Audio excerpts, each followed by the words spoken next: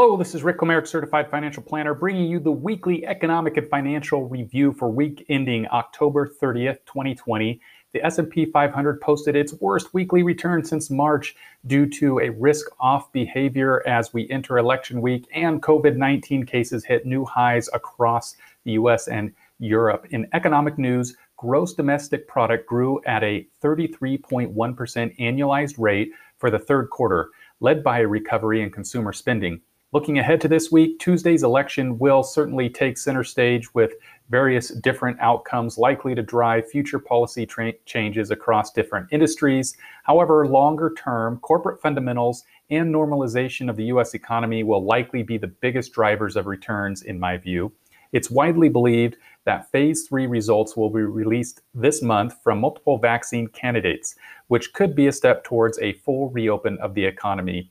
As far as the indexes are concerned, they were all down this week. Dow Jones year-to-date 7.69%, S&P 500 1.2%, small U.S. down 8.45 year-to-date, international down 14.43 year-to-date, and the 10-year Treasury is at 0.86.